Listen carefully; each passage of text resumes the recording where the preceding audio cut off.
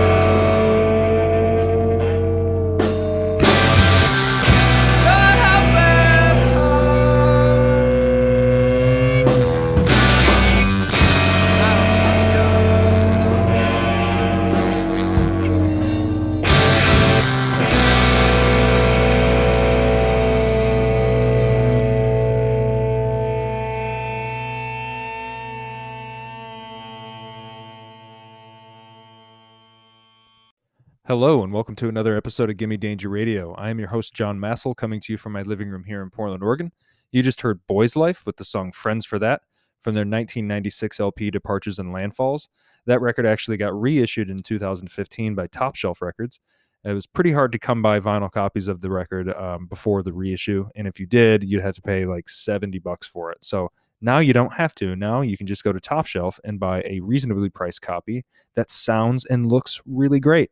Before Boys Life, we had the Farewell Band with the song Heads Down from their 1998 LP In Passing. That, too, just got reissued this year, February 26th to be exact, on Spartan Records. And if you haven't heard that record, I suggest you check it out. Go to SpartanRecords.com and grab a copy of it. Before the reissue of this happened, much the same with the Boys Life record, it was hard to come by copies of it, and when you did, sometimes they were pretty pricey. But now you don't have to worry about that. Just go to SpartanRecords.com and grab a copy of that. And while you're there, check out the Assertion record that's up for pre-order. That's got William Goldsmith of Sunny Day Real Estate on drums. Pretty cool to hear him playing some music again. Also, check out some other releases on Spartan, namely the Giants Chair LP. Giants Chair LP is killer too. So yeah, head over to Spartan Records and grab that Farewell Bend record, as well as check out some other stuff from Spartan Records. But these two bands tie in to who is our guest on the show today. Our guest DJ and interview is Mr. Brandon Butler, who played guitar and vocals in both Boys Life and the Farewell Bend, and also was a member of the band Canyon, a member of the band Six Bells, and also did some solo work. I had a lot of fun talking with Brandon about his songs that he picked for the show today, as well as some other things. You hear our conversation kind of goes on for a while. I am terrible. I don't know how to edit these things. I don't know how to use any of GarageBand or Ableton. I'm not technically savvy with those things. So when I do interviews, I just do them on Zoom and I just post them as is. I don't know what to tell you. That's what you get. But it was a lot of fun. I had a great time talking to Brandon. But before we get into the conversation and his songs, I just want to say, if you want to reach out to me, you can email me at gimmedangerradio@yahoo. Send me some suggestions on the show, any song requests, any guest requests that you may have, or maybe you want to be a guest, anything at all. Just let me know. You can also shoot me a message over at Twitter and Instagram at gimmedangerradio. And also, while you're at it, why don't you rate and subscribe to the show, tell your friends about the show, support the show. If you listen to it on Apple Podcasts, please subscribe to it, please rate it, please put some suggestions. Anything that helps support the show would be great. So yeah, it was a lot of fun talking to Brandon, and you're going to hear all of that right now. But first, let's start off the show with his first pick out of his 10 songs that he chose for the show. But his first pick is the Smiths with the song There's a Light That Never Goes Out, right here on Gimme Danger Radio. Take me out tonight, where there's music and there's people and the young and the light. Driving in your car, I never want to go home, because I haven't got one anymore. Take me out tonight, because I want to see people and I want to see life. Driving in your car, oh please don't drop me home, because it's not my home, it's their home, and I'm welcome no more.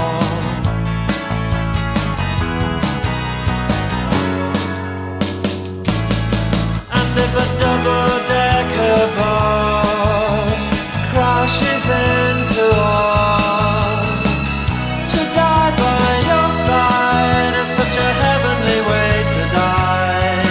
And if a 10-ton truck kills the both of us, to die by your side, well, the pleasure, the privilege is mine. Take me out tonight, take me anywhere, don't care, don't care, don't care. And in the darkened underpass, I thought, oh God, my child last. But then a strange fear gripped me and I just couldn't ask. Take me out tonight. Oh, take me anywhere. Don't care, don't care, don't care. Driving in your car, I never, never want to go home, because I haven't got one all alone. Oh, I haven't got one.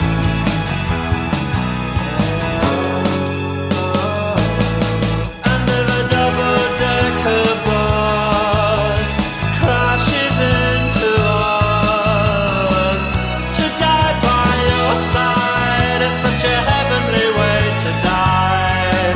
And if a 10-ton truck kills the both of us, to die by your side, well, the pleasure, the privilege is mine.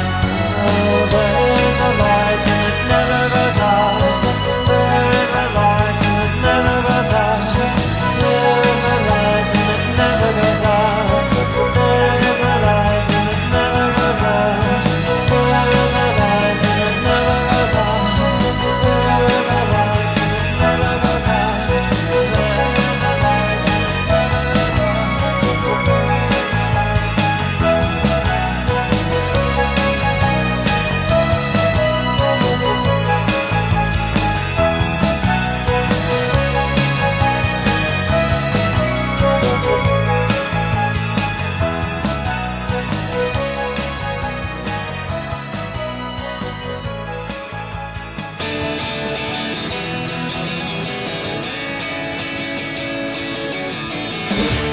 Seen enough to eye you, but I've seen too much to try you. It's always weirdness why you dig it much too much to fry you. The weirdness flows between us, anyone can tell to see us. Freak scene just can't believe us, or can it just be cool and free us?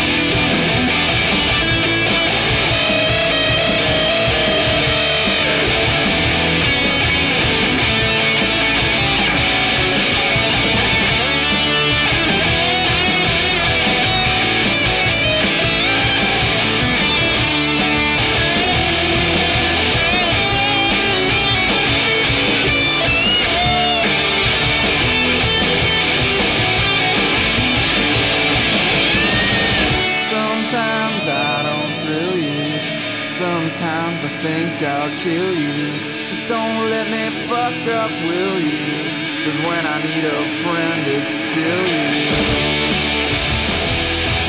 What a mess.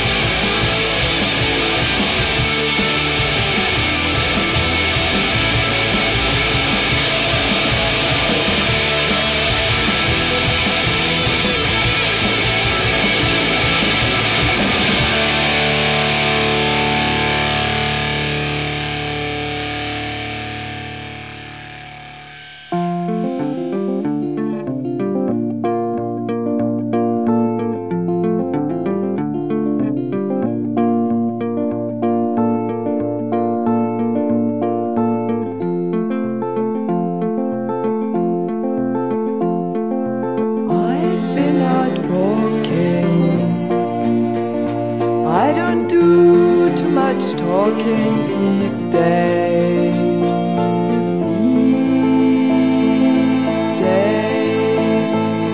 These days I seem to think a lot about the things that I forgot to do. And all the times I had the chance to.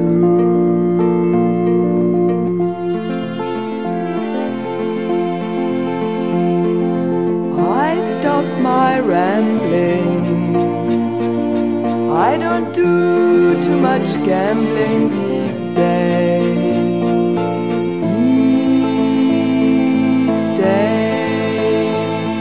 These days I seem to think about how all the changes came about my way. And I wonder if I'd see another highway.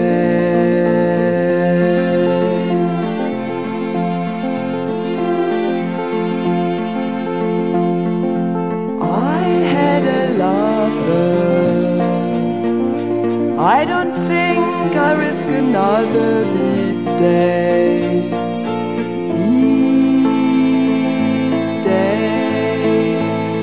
And if I seem to be afraid to live the life that I have made in sorrow,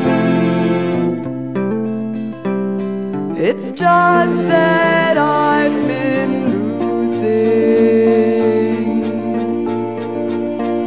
so long.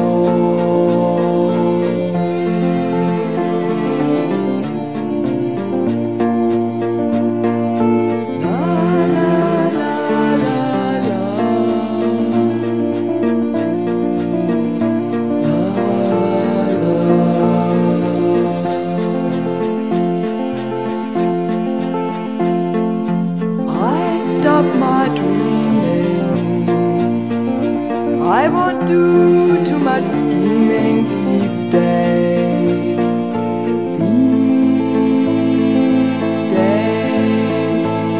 These days I sit on cornerstones and count the time in quarter turns to 10. Please don't confront me with my failure. I had not forgotten them.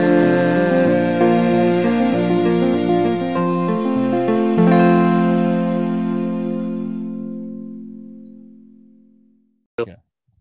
All right, that was Nico with the song These Days from her album Chelsea Girl. It is the third pick by today's guest, Mr. Brandon Butler from the band Boys Life, The Farewell Bin, Canyon, Six Bells, and his solo work. Brandon, how you doing? I'm doing well, thank you. Good. Well, before we dive into the rest of the songs and even talk about the song These Days by Nico, what have you been up to during the pandemic? How have you been holding up? What's keeping you busy? I am working a lot. I'm a primarily an interior remodeling contractor. I have my business that I've had. I don't know. It's been going on about 15 years now.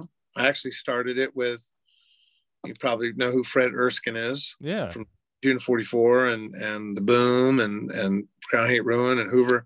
He and I started this in DC, and they had their son was really young. And so, DC was kind of unlivable with a child. So they moved, and I've been at it, kind of doing it myself with limited help now for a long time. And I do bathrooms. Like, I'll make a fucking really cool place, take shit. And it's, a big shower stall. And, that's some of the stuff that you do. It's really cool looking. It's really good. Yeah, it's fun, man. I get a little charge out of it. I just, like I say, I kind of work in the burbs, and it's kind of it's really interesting to get these little snippets, because the Farewell Bin record's getting reissued, and so every once in a while somebody will send me a piece of press, and I'm like, you know, setting tile or whatever, you know, and I'll get a little ding and I'll look at it and I was like, oh fuck, you know, show the customer. I was like, hey, check this out. I'm in Rolling Stone.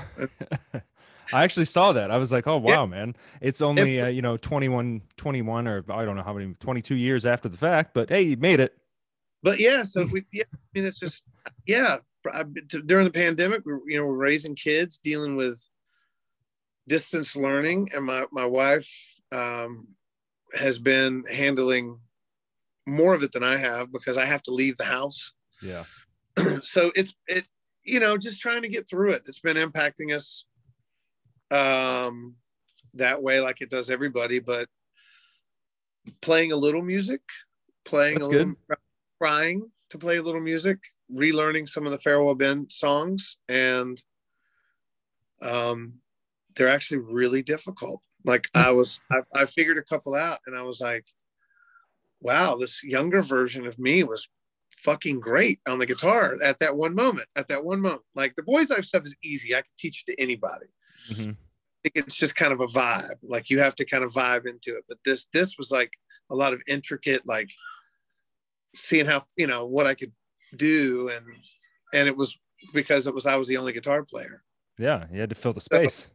Yeah. So that was just, I'm sitting there and trying to figure it out. And there's no videos. There's one video and I'm with the Boys Life stuff. There was a lot of videos. So I could say like, oh, that's right. That's what I did. And with this, there's no footage. So I literally have to relearn it. I've been doing that. Just being a dad, trying not to, you have 2 kids, right? Yeah. How old's your oldest? The oldest just turned 8. His name is Silas. And he is, I told him, I said, hey, you want to kind of pop in? I'm doing this like interview thing. And he's like, music. Yeah. And he's like, what is it? I said, well, it's kind of like, they talk and we talk about music. And he's like, that doesn't sound very interesting. Nice. Oh, great. Cool. Thanks. But dude. Hey, I will say this. If you're going by I remember the comedian Patton Oswalt talking about how if he ever has kids, the coolest record he's going to have in his record collection is going to be Phil Collins' No Jacket Required. And he's going to want his kid to hate him. And he's like, because if I do that, I know I have done my job because my kid will turn out cool. Because he's like all the kids that my friends that like the cool hippie parents that let them smoke weed and listen to Black Sabbath, they're all fucking lawyers now and they suck. Right. Yeah. So he's like Phil Collins, and my kid will hate me and it'll be fine. So you're already there. Like he's already just like, Dad, you're not cool. I could probably sing and play every track to Moana. Seen that fucking movie 1,000 times. So we watch Moana and Pixar shit, and that's kind of, to be honest with you, out of all the music I've listened to the most, I swear, going through the house, I'll just start singing. I'm all like, what is this I'm singing? Oh, it's from this child's movie I've seen a billion times. Yeah, it's amazing. It's actually a good movie. For all those, it's pretty good, man. I just watched Soul. I don't know if you watched that one. Oh, totally. It's good. Yeah, it was really good. I dug it. I really dug it. Dude, that guy was on doing an interview. I think he was the writer of, I don't think he was an actor. I think he wrote the script. And he was on like a, what's it called? It wasn't a TED Talk or anything, but it was basically like where, I'll think of it in a second, but where they go on and they tell a story that like kind of changed their life. And apparently that guy, his thing was about forgiveness or something to that degree. And he had, I think, I caught the tail end of it, but he had accidentally at 14, with a gun accident, shot his buddy and his buddy died. Holy shit. Yeah. So the guy was talking and he was, I think that there was some sort of accident when he was a kid and with a gun, and he seemed like and I was like, well, who the fuck is this guy? I was like, where's this going? Like, who is this guy? And they're like, so-and-so is the author of this and that. And also wrote Soul. I was like, fuck, we just watched that. Holy shit. Yeah. So I'm, thinking, wonder how that whole thing tied into it, because again, that's a good, man. These kids movies are kind of, you watch them as an adult, it's kind of deep. Yeah, they're good. Yeah. They're good. They're getting good. The Heart of Tafiti. The Heart of Tafiti. That's what it is. That doesn't mean shit to you. It's No. the moment. I'm not giving it away for nobody if you haven't seen it. It's No. good. So the Nico song, These Days. Yes. Why did you choose that song? What's the reasoning behind that being on the list? Well, because I love Velvet Underground. I like. Yeah. I'm kind of drawn to music that, it's like this. I don't like pretty rock stars or things like that. Like the folks like Velvet Underground. I mean, Nico was really attractive and all this other stuff. But she had her fucking demons, man. She had her demons. Right. True. And it was like, she really can't sing. And it's just this odd delivery that she has. And it's so strange and it's really beautiful. The lyrics just kind of, when she delivers them in her voice, it's way more earnest and honest, because here she is, this attractive person with all these demons hanging out with these total freaks and this group. And, but I tell you who also does a really good version of it is Greg Allman. I've heard that. It's really good. Oh God, it's so good. It's really good. And I'll just listen to those two back and forth. And it's like, it was just winter time. And so I think when I came up with this list of songs, when you were like 10 songs, it's really funny. A lot of them are really moody. So if you were to ask me in like 2 months, it might spring and ice. Oh fuck! It would be like Replacements, Right to Spring, or it would be something that's like go for it. But it's basically the 10 songs you send me. It would just be like the first Suicidal Tendencies record. Right. Just play this. Play that again and again. Yeah.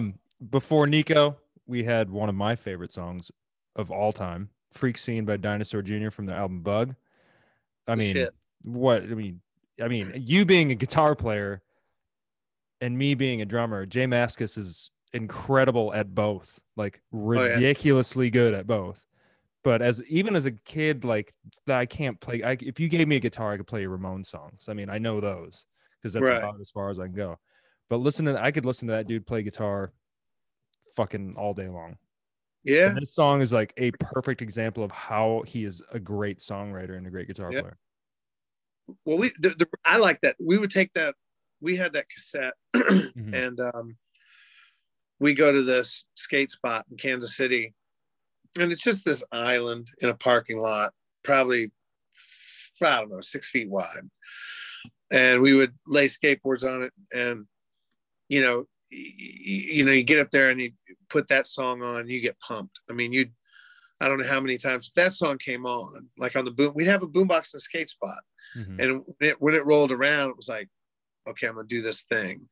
And I have fucked myself up so many times because I get so pumped on that song, and go for something, and then, but it's a perfect skateboard record. I mean, it's like you could just skate a ramp all day listening to that. Oh yeah, man. I'm sure they did. I'm sure many people did. Yeah. Yeah, man, I love that song. That's just, he is probably, him and Paul Westerberg, just kind of totally different styles, but they're pro. Yeah, Paul kind of doesn't really give a fuck, and but he comes up with these genius ideas, and he's a good player, but he's not, virtuosic at all. Yeah, Jay is like, this shit is off the charts. Like he just, it's pretty ridiculous. And then, go ahead. It's amazing. He's an amazing guitar player. Yeah. And then to kick the set off, we had the Smiths with the song "There's a Light That Never Goes Out" from The Queen Is Dead. Why yes. that? I mean, I know Morrissey's been in the news for being an idiot, but he's kind of always been an idiot. Yeah, that's the first thing I was gonna say. He's just like, so Johnny Marr, I kind of like try to like Morrissey's kind of like an uncle that you don't want at the fucking family reunion. Like, oh shit, here he is. Yeah. Yeah. But you know, I don't know. It's again, it's just really moody, and Johnny Marr's guitar playing is amazing. And it reminds me of Kansas City. When I moved to Kansas City from Florida. Is that where you're originally from? Florida, Central Florida, and Winter Haven, Florida. So when I moved to Kansas City, mm-hmm. of course, you know, there's a whole batch of new kids to hang out with, new girls alike, and new people and places to skateboard, or, you know, instead of going to, we would go to, my friend Danny would take us to Janus Landings and Beecham Theater, and a place in Ybor City called the Star Club. Mm-hmm. When we were really young. And then you get to Kansas City and we go to the Outhouse in Lawrence. Mm-hmm. And, but, you know, in Kansas City, I just kind of, I don't know, I took a liking to the Smiths and Dinosaur Jr. and kind of softened up a little bit because there weren't so many hardcore folks. And that was just something that was a tape that was always in the car, because I got picked up by this girl named Michelle Bachman. She was like a punker, and she'd pick up all the punk rockers in her. Mm-hmm. She had this Ford LTD. No, it wasn't that cool. It was fuck, man, what was it? It was like it was an old 70s car, and you know, it had stickers and shit all over it, and she was always playing the Smiths, and so it was just, you know, that really good time. So you associate a song with a time, and then Morrissey comes around and fucks it up 20 years. How funny. Yeah, I mean, that's the same thing for me. Like, that song in particular, I could definitely pinpoint to like a specific period of time in my life. Yeah. It's great. That's what's great about music. And that's why I like started doing this show and talking to people that I've been fans of their music, and just being like, well, what made them, what's their songs that make them go back to a certain time, or what makes them do what they do. So there you go. And the lyrics are very fitting for Kansas City, you know, talking about the rain falling down on a humdrum town. And it was just kind of like, you know, we were in high school. It was, we kind of lived in the burbs in North Kansas City. And, you know, I was used to a school that was open in Florida, where you walked outside to get your shit in your locker, and you could wear flip-flops and bring your skateboard. It was no big deal. And then when I got to Kansas City, the high school looked like the Breakfast Club. It was like, so I was inside, and it was, you know, fluorescent lighting. And so it was, I'd listen to that song because the winters are really long there. They're long, and it's gray and kind of shitty. But that, you know, that really fit. You know? Oh yeah, man. I mean, I could totally relate, being from Grand Rapids, Michigan. The winters there, brutal and long, and just, it's like Portland, how it is in Portland during the winter. It's just gray. In Michigan, it's really fucking cold, and it snows a lot. Yes. So yes, it was, yes. But yeah, that's kind of it's like the whole winter thing. I mean, I guess I'm really over the cold. So yeah, there you go. That was kind of it kind of fit the mood of the winter in Kansas. Perfect. We are going to go on to the next batch of songs, which kicks off with Minor Threat and Seeing Red from their 1981 filler 7-inch, right here on Gimme Danger Radio. We'll be right back.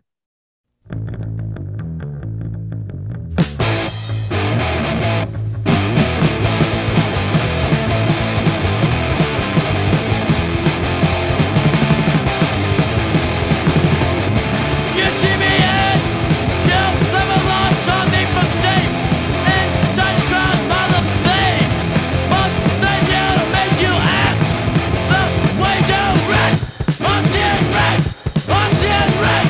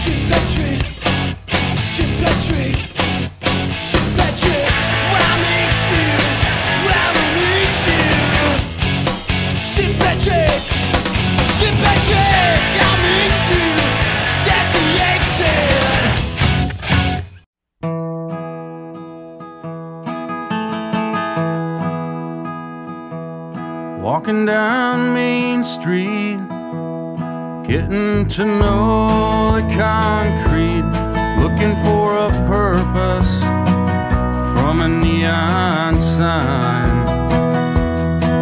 I would meet you anywhere, western sun meets the air. We'll hit the road, never looking behind.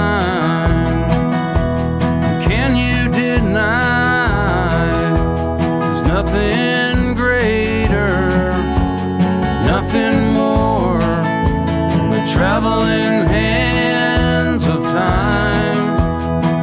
Saint Genevieve can hold back the water, but saints don't bother with a tear-stained eye.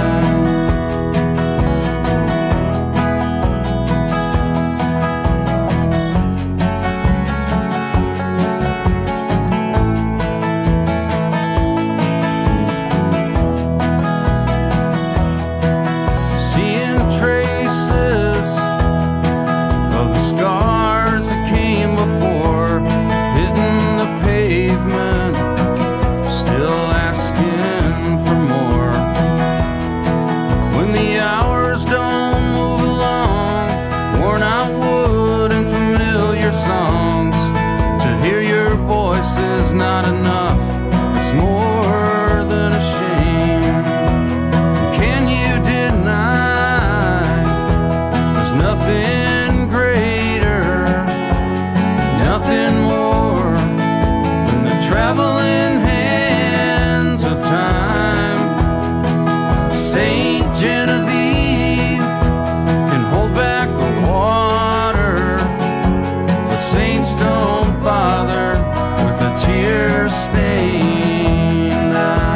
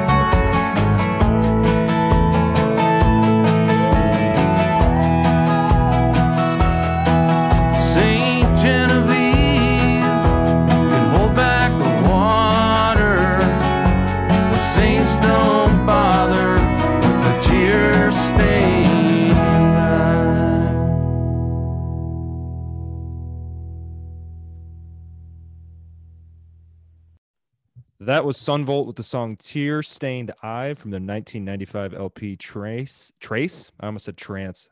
Jesus Christ. Trace. Sunvolt, I it's weird. I when the Sunvolt and Wilco split happened after Tupelo broke up. I am a guy that went kind of more towards the Wilco side, but as I've gotten older, I've shifted more towards the Sunvolt side. But Right. to me, it's the two of them together always. But anyway, This isn't about me. This is about you. Why did you choose this song? Well, I got introduced to Uncle Tupelo because in Kansas City there was a record store called Recycled Sounds, amazing record store, and Boys Life played there a bunch, and we went to a show, and there was a band on Caulfield called Frontier Trust, and they were like chickadoom chickadoom chickadoom chickadoom chickadoom, and like had this Johnny Cash backbeat, but the guitar was punk, and the singer would jump around, and it was good. It was real, and so wow, I don't think I've ever heard of them. Frontier Trust, they're amazing. And Caulfield, all that old Caulfield had I had a double 7-inch by a band called Ditch Witch. That sounds familiar to me. Fucking awesome. I mean, it was, and I don't even know where that is. It was on white vinyl. It was amazing. And I was talking, I want to say this, I'm going to screw this up. I think the singer's name, I don't know, I could Google it, but Randy, maybe it's Randy. It's also Randy. No, I don't know. Okay, yeah. But anyway, we'll just go with Randy. I said, right, fucking, okay, Jimmy. What's the deal with the country thing? Like, I was like, this is amazing. Like, this is like a blend. He's like, well, I don't know. I guess we're kind of this like alt country punk thing. And I was like, you're kind of like, what? He's like, yeah, there's this whole thing. I'm like, what? He's like, yeah, have you ever there's a band not too far from here in Missouri called Uncle Tupelo. I'm like, no. So I was in Recycled Sounds. I'm like, boom, used copy. And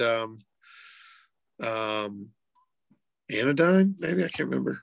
But I bought it. I took it home and I was hooked. So I go back, and there was a guy that worked at Recycled Sounds named Jim. And Jim knew everything. And I was like, dude, I like this. What other shit is like this? He was like the Google of like music.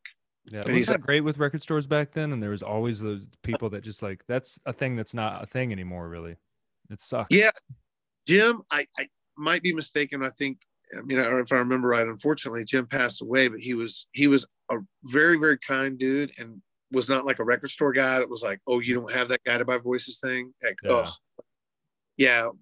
But no, he would walk me over. He's like, have you heard of this guy, Steve Earle? Have you heard of this? Have you heard of that? And he's like, so in this country section here, you're going to find Conway Twitty, and you're going to find Merle Haggard, but let me show you some stuff. And he pulled out some shit for me to check out.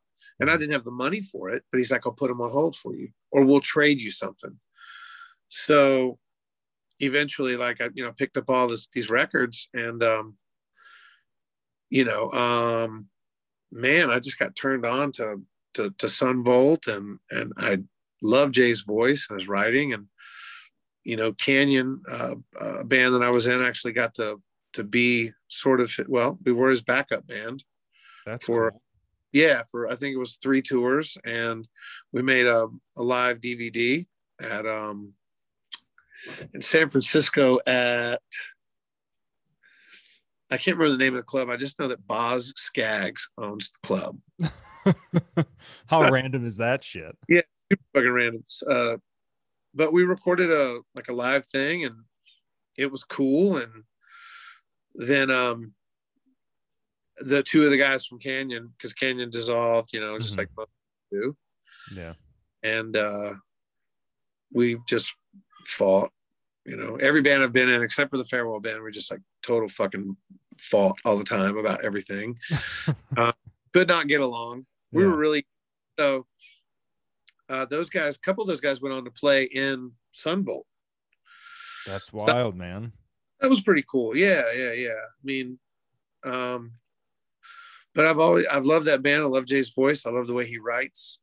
He really does. He's just how he the narrative and the imagery he creates with just weird word structures. Like his solo records are really obscure in a way with his lyrics. And I mean, he's really quiet, and he's not like a in your face type of guy. Like, so I kind of always like, yeah, we're talking about when Uncle Tupelo split. Yeah.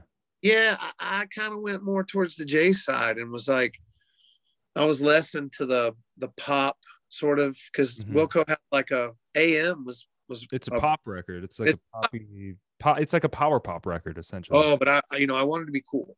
I could not be into pop or fucking suit jackets or white guys with dresses. No, I wanted the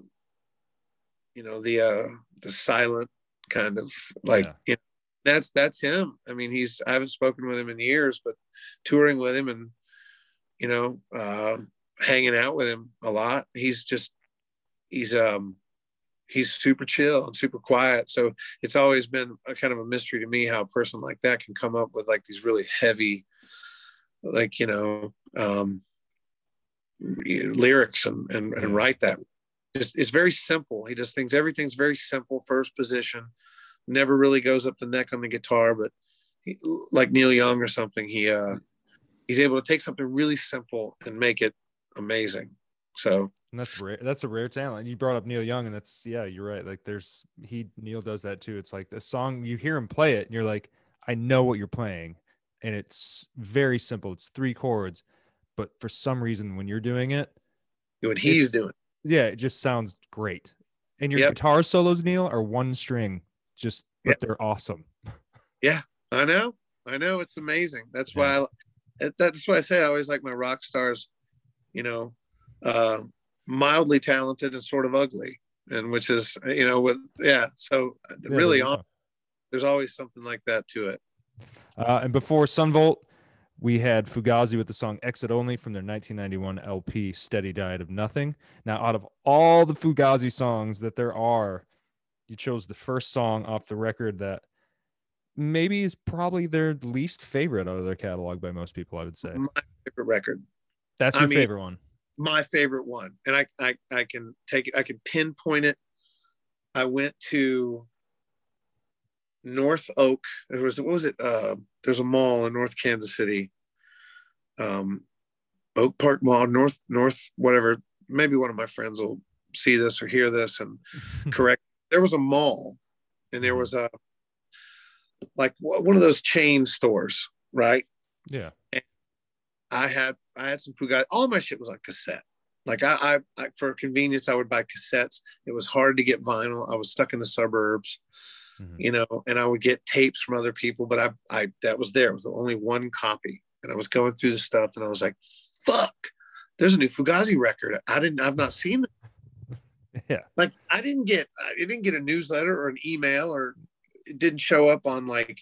Yeah. They just kind of appear back then. Yeah. There's no like, hey, come on down to Tower and get the new Fugazi record. I mean, but it was there. It wasn't a Tower, but it was like but anyway, I bought the tape, it came in those long things, the security shit. You had to go up and like, dude would take it out. Like I went home and I swear to God, it's always like raining or the weather's bad. And so it's just got like that, that riff, that opening riff, and it sort of kind of comes on. And I remember just sitting there opening the tape, and smelling it and thinking like, and I loved Repeater, and then everybody likes Waiting Room and all this other shit, but this was much more dark. It was weird. And and it was, there are records like Red Medicine, not my favorite record. It's not my favorite one. It's not my favorite one either. It's not. But it's good though. And and the cover's weird, right? It's got that guy can get in there. Behind, like on the corner, like kind of looking. It's definitely like this. You're right. Like if you look at the catalog, it's like it's the dark like that. It's a darker record. Yeah. It's kind of, and not, and again, fortunately, I played music and stuck to it, and eventually, got to meet those guys, and Brendan Canty's a good buddy, and I fuck, I don't want to like interview them or anything, but it's just like, again, like when I've been fortunate enough to meet a lot of people I really like their music. And man, I just wonder how they made that record, you know, like it was just a real big shift. And everything they did after that, really, I just kind of go back to that record, and I think that's the high watermark. They're all great records. Yeah, they're all really great, and for me, it's hard because they're probably my favorite band like ever. Because seeing them, like I liked them, and then I saw them, and it just like I liked them. I was like, oh yeah, I like Fugazi, and then you see them, and it's just like fucking mind exploding. I mean, it kind of is. You know, not to be like fanboy guy, but it kind of is like a religious experience because they are really like all for one for all. I mean, you know, people bitch that they get a little preachy about freaking out and dancing too hard, but whatever. I mean, but they, but whatever, but they, like I got to see, I think what was their last show at Fort Reno in DC. Oh, that's awesome. And again, it was dark. Like, Fort Reno is like, I got to play there 3 years in a row, which is weird because you usually play one time and you have to wait a long time. And Amanda Mackay was kind of, that was her deal. And, but every time I got rained out, like I'd get one song in, rain. So I finally got to play there. And, but that was the thing. It started to get really cloudy and it got really dark, and DC air is super thick that time of the year, and it's summer. And got this lamp, this like street light type thing over the stage. And that's it. And there's like a fuck ton of people out there. Right. Yeah. And, I mean, yeah, I would sneak, we would go over to, there's a liquor store next to the Whole Foods, but be packing their beers or whatever. And, man, it was a eerie night, weird feeling. The light was, kind of just in the right place, and they fucking destroyed it. And like, it was like, and, there was a little bit of lightning in the background, and like, it was going to get rained out. Like, I don't want it to get rained out. Yeah. And they finished up, and I want to say that, like, I remember like getting home and it really started to kind of rain. And, but yeah, they're like, it's a religious experience. Like, it's magical. The energy that those people have playing together, and the different kinds of textures and moods that they can make. And again, neither one of those guys in my book is a good guitar player. I think Joe Lally and Brendan are a fucking amazing rhythm section. For sure. The conversation that happens between the two guitars, just the energy, the way they amplifiers and the pickups and the machinery that they have, like how they treat the guitars, is how I feel like Boys Life wanted to be. So yeah, I totally idolized that band. And that record, when it came on, like I was pretty young. I got it when it came out. I was in a senior high school. Yeah. And it dude, it was just like I don't know, just that, like you say, it's a time and a place. Yeah, a lot for sure. Music, really funny. A lot of this music that I love is just like came from like, like between like 90 and 94, 95. They say something, what do they say? Like you after 30, you only listen to the same music after, but I mean, I'll totally agree with that statement, because a lot of the stuff I listen to is from the 90s. Right. Easily. It just is. I don't know how to explain it. I mean, there's new stuff I hear that I like, but generally the stuff I go back to is the stuff that I got into when I was a teenager or in my 20s. Right. Yeah, I mean, Fugazi's it, man. They're the band. Oh, I mean, for sure. In fact, they're kind of like the punk rock version of the band, or the Beatles. I always say that Spring is the punk rock Beatles. I mean, because that sound, like, I definitely Guy and Brendan, that transferred into Fugazi, and like, just like, I didn't even, I love Minor Threat, Discord stuff. I used to write in, it was in Thrasher, when Thrasher had like, it was like newsprint, it would get all over your fingers. Yeah. And that's where I heard about Discord was, through somebody's interview. They were a skater and we're talking about music. And so I'm sitting there like making notes, trying to find the address and get a catalog. And I think the first time, I think I still have it too. I saved it. I wrote I wrote them a letter with a fucking stamp. Hey, I'm this kid. I live in Central Florida. How do I order your records? Well, next thing you know, I get this envelope. Boom, there's a Discord catalog. So you can literally, like order your shit, mail order. I used to love doing mail order. That was like one of my favorite things. And the waiting sucked, but it was still also really exciting because when the package hit your door, it was like, fuck yeah, man, I waited 6 weeks for this shit. I know. It's just, I guess there's just a magic to it that, I don't want to sound like a fuddy-duddy. I'm sure there are people that are experiencing the same thing I'm talking about, but I suppose it was just kind of like special. Like you'd hear about it or a friend would share it but there was no other way to know. You happened upon everything. It just happened. It wasn't like, I'm going to go buy this record. Maybe by the time like Shellac was a band, like I knew about the Shellac record because I would go to the record store and there was a promo poster. Well, Touch and Go is always good about that shit. Oh, well, yeah, totally. And always good about that. Yeah, but that, again, 30 minutes into an answer, Fugazi, that record is, I think, top flight, and just that song being the first piece of it they put forward, it always ties that record for me. I need to listen to that whole record again.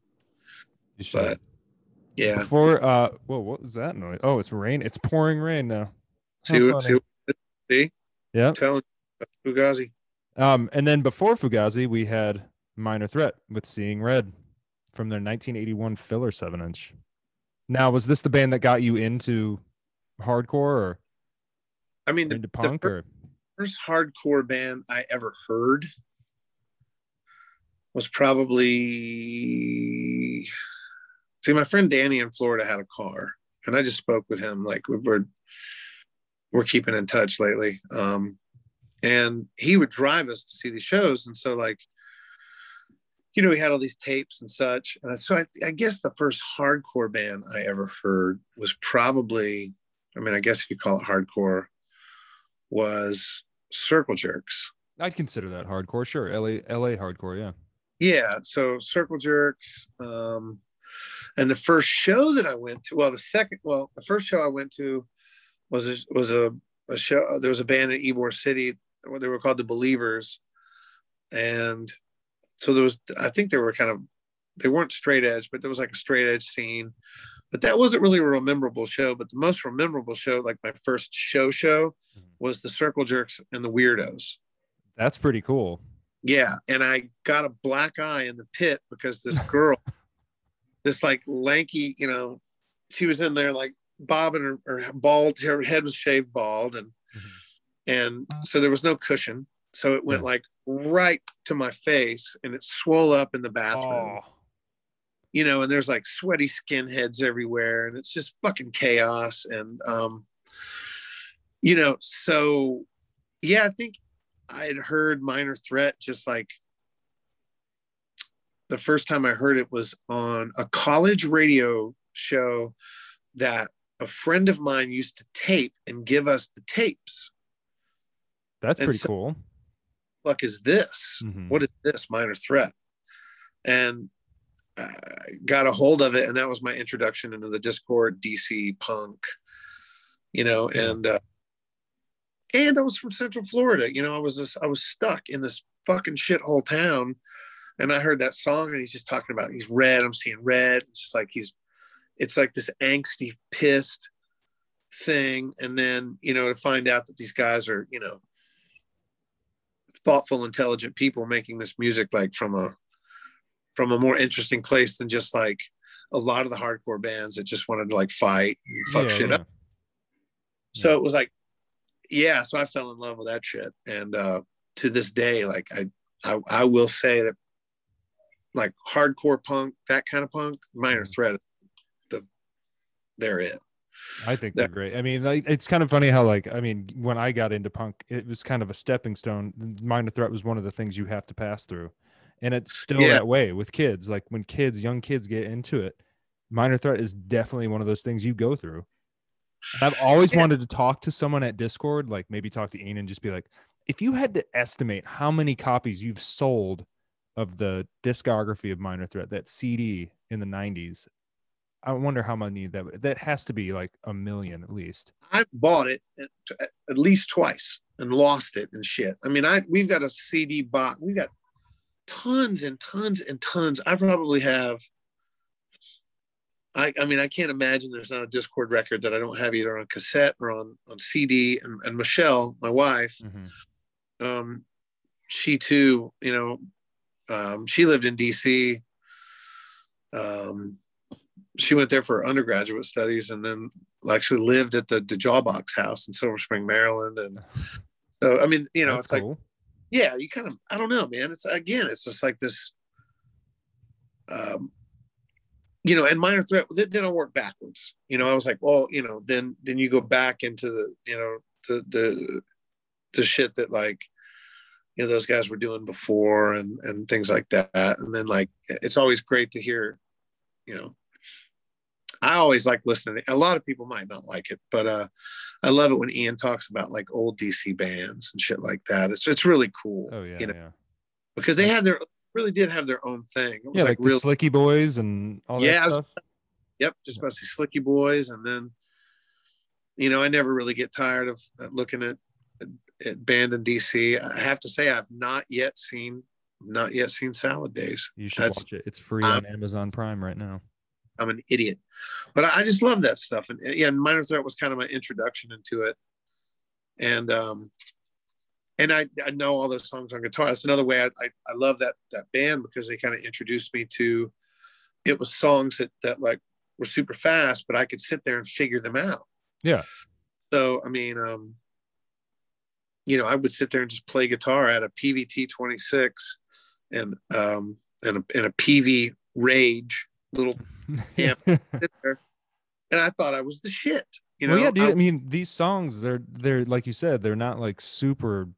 They're fast, but they're not super difficult. But it also teaches, if you're a kid learning how to play guitar, it kind of teaches you how to structure a song. Yeah, I didn't give a fuck about Pink Floyd. I mean, I didn't about like that kind of guitar work. Yeah, amazing. Now I'm like, oh, that's so inventive, or, you know, like, but that was the kind of guitar playing and the kind of production and the production value of it. Hey, what's up? Look at this. Look, this is what I deal with. Hey. The smell downstairs. There's a smell downstairs? What do you think it is?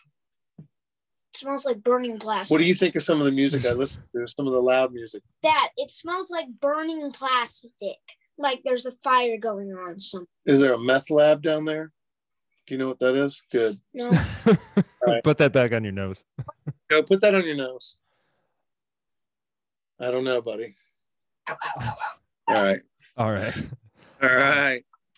Well, coming up next, after the introduction of Silas there, we're going to move on to Neil Young and Crazy Horse with the song Cortez the Killer from the album Zuma, right here on Gimme Danger Radio.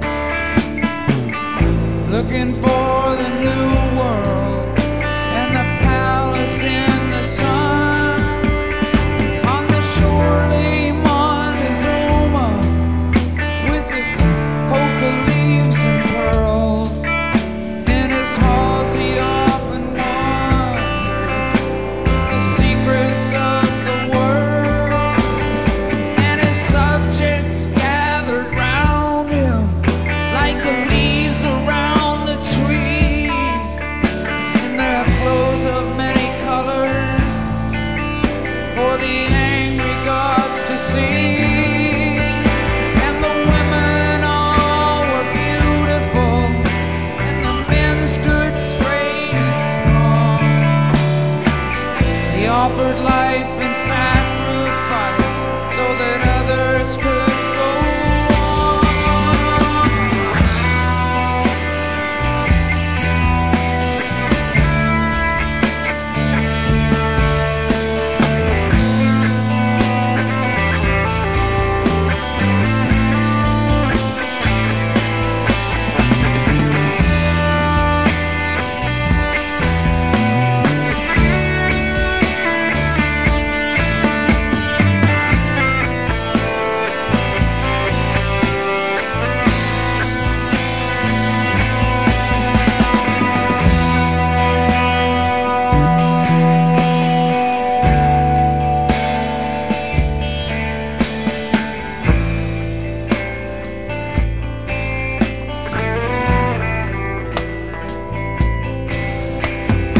Hate was just a legend, and war was never known. People worked together, and they lifted many stones, and they carried them to the flatlands, but they died along the way, and they built up with their bare hands what we still can't do today. And I know she's living there, and she loves me to this day. I still can't remember when or how I lost my way.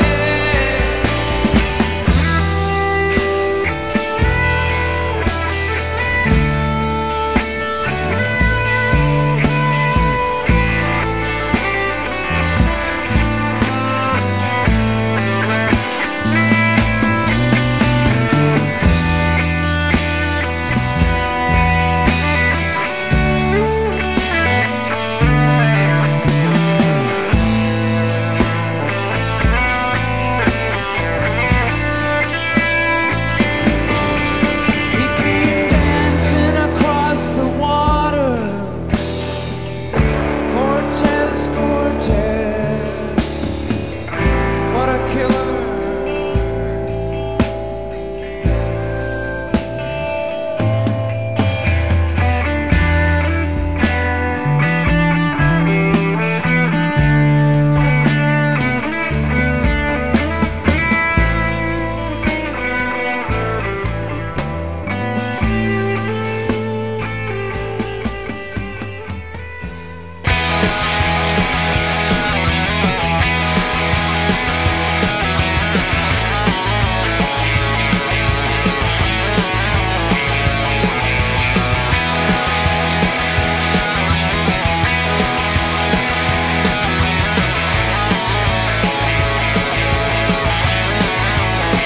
On an old stone bridge looking over this town, I was watching all the lights as the sun went down, and I could hear the planes crying down the river, watching as they ghosted around the corner. Yes, I know I'm a grown man now. I got babies in the house and I'm still around, and I can feel the strength of a million people watching over me from a nearby steeple. And yes, it's true that I'm sometimes blue. That's why I sing these songs. 'Cause if you can't get right, well, you might as well go and get wrong. And I've been working all night to tell you everything is alright.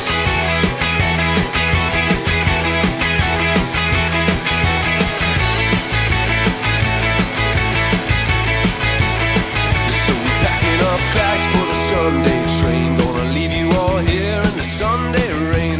Got a couple friends and I've got family. I lost all my dogs, but they're still with me. 5-star view, but I'm hurting inside. Keep finding myself falling back on pride. 10 or 12 drinks dripped down inside me. What used to be a friend becomes an enemy. And this joking around is gonna make me leave this town. Yes, it's making me fast, but if you can't get right, well, you might as well go and get down. And I've been working all night to tell you everything's alright, but you shouldn't have let me down, boy. You shouldn't have let me down, boy. You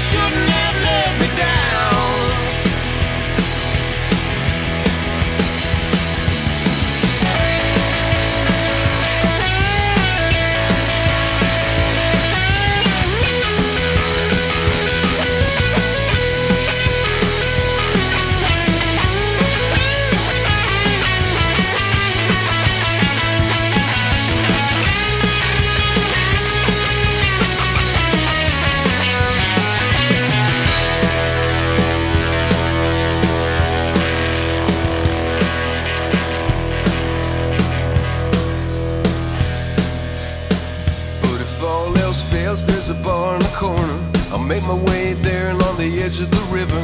Find myself a pint glass full of whiskey. Drink it down slow and easy to see if there's some people sitting there on their own who wanna make new friends like nothing's wrong. We're starting again from scratch with strangers. New set of rules, different dangers. Because it's true that I ain't no better than you, and you ain't no better than me. But if you can't get right, well, you might as well go and get free. And I've been working all night to tell you everything's alright, but you shouldn't have let me down, boy. Shouldn't have let me down, boy. Shouldn't have let me down. Go on and get out of my town, boy. Fuck off and get out of my town, boy. Shouldn't have let me down, boy. Shouldn't have let me down.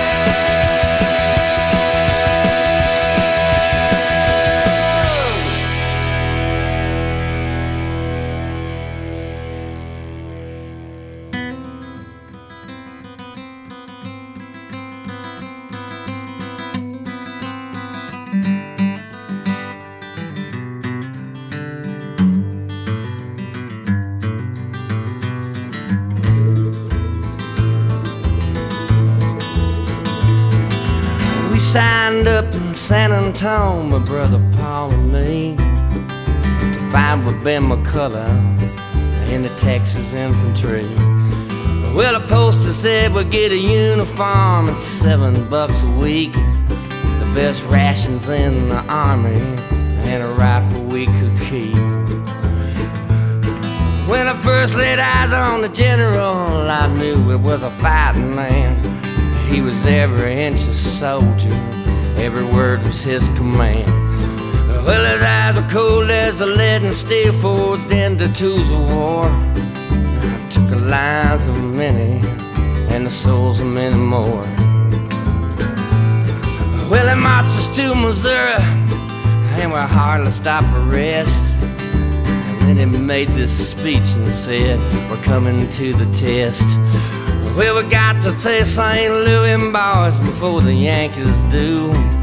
If we control the Mississippi, then the Federals are through. Well, they told us that our enemy will now be dressed in blue. They forgot about the winter's cold and the cursed fever too. My brother died in Wilson's Creek, and I seen him fall. We fell back to the Boston Mountains in the north of Arkansas.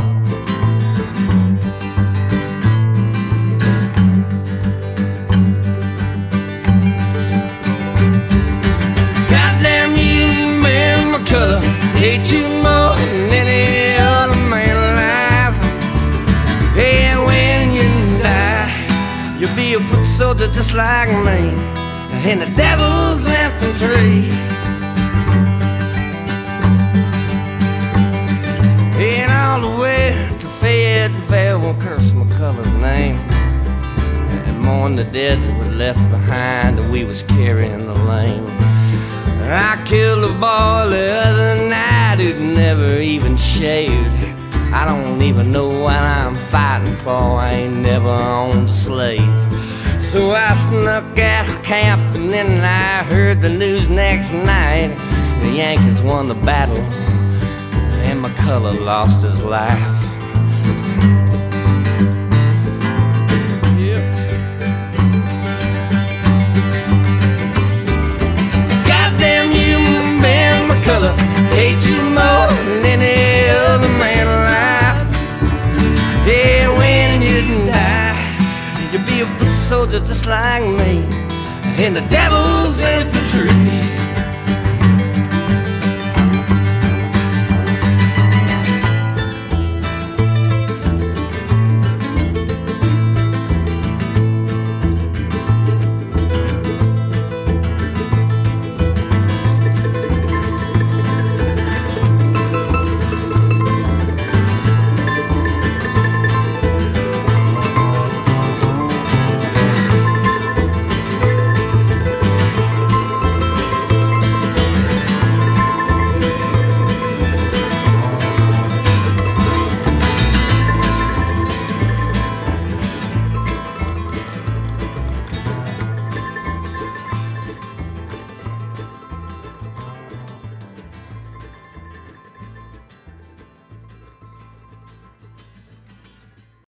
That was Steve Earle with the song Ben McCullough from the 1995 LP Train a Comin'.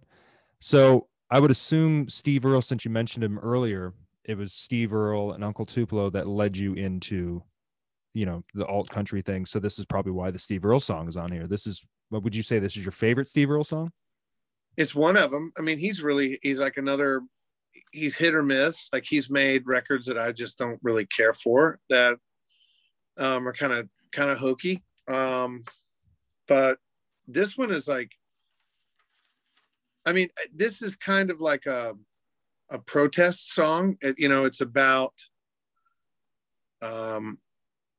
about two brothers who join the I want to say I can't remember. I think it's the Confederate Army. Mm-hmm. And in the song, it's like, it's a good gig.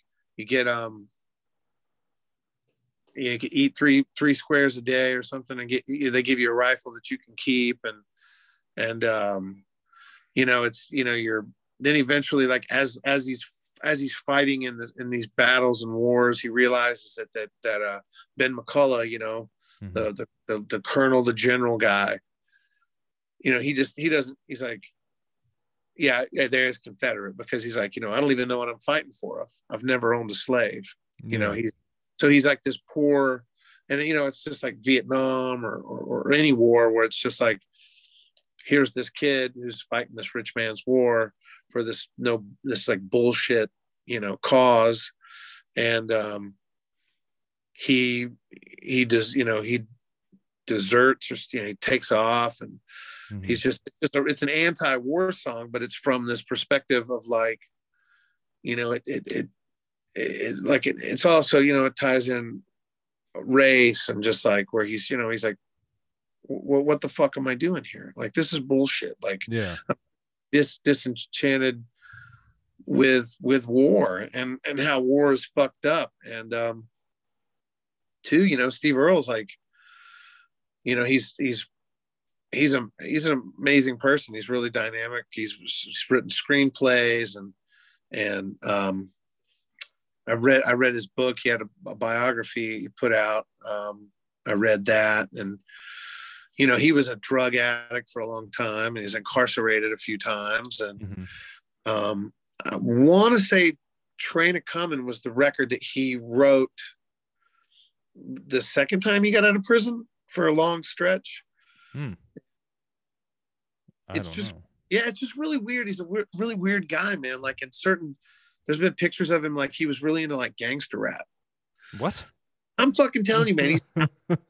It's amazing. Again, he's a person I got to meet one time, like, and all he wanted to talk about were how around Nashville there are these different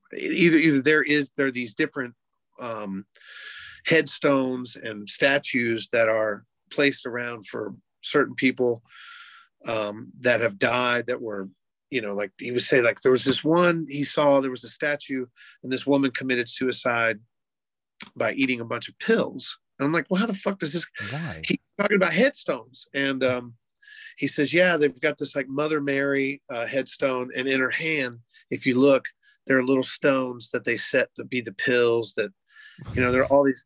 He had this story. That's all he told me was he was on the Atkins diet.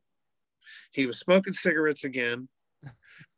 So he was really kind of skinny. And then he told me that I should check out some various mausoleums and headstones that had weird shit on them. I was like, well, what do you mean? And then he would tell me, he's like, yeah, there's this cemetery where there are all these really weird, fucked up headstones. I was like, okay, that's cool. But I mean, he's just an interesting dude, and he just lost his son. Yeah, I know. Justin Towns actually lived here in Portland for the last, I want to say he was living here for the last 2 or 3 years of his life. I mean, yeah, the tragedy, man. Like, guys had a tragic life, yeah. And he's super out there, and yeah, just a interesting guy. He's I agree with his views on the death penalty. He's really active in that. Like, he's anti-death penalty, and Mhm. and he's outspoken, and sometimes he says stupid shit like everybody says, but it's never like fucked up. He's not Morrissey or anything. No. No, but no, you know, he just he's an incredible writer. He's one of those guys too. It's like same deal. He's not pretty. He can't Mhm. really play, Mhm. but But he's he just a good writes. songwriter. He's just a fucking amazing songwriter, and that song really cuts to the bone. Mhm. It's probably my favorite like anti-war sort of protest song. I mean, it's up there with Dylan and all that other shit. So I would agree. I would agree. it's amazing. And then before Steve Earle, we had the Dead Men with the song Old Stone Bridge from their 2014 EP Dead Men. Now, Yes. are they from Louisville? They are a group of really good friends of mine from Washington, D.C. Ah. So it's comprised of a fellow named Josh Reed. So when Mhm. Canyon broke up, Mhm. some of the members went to this band called Revival that was on Gypsy Eyes Records. So there was the label called Gypsy Eyes, Mhm. DC, 2000, middle 2000s. Josh Reed wrote a bunch of songs and he put it out on a record called Horses of War on the Gypsy Eyes label. So he's in the band. This guy, Justin Jones, who's an incredible singer-songwriter, kind of, I would stay in the vein of Steve Earle, kind of. He's in the group. Then they added my friend Justin Hoban, goes by John Boustine. That's all his records are John Boustine.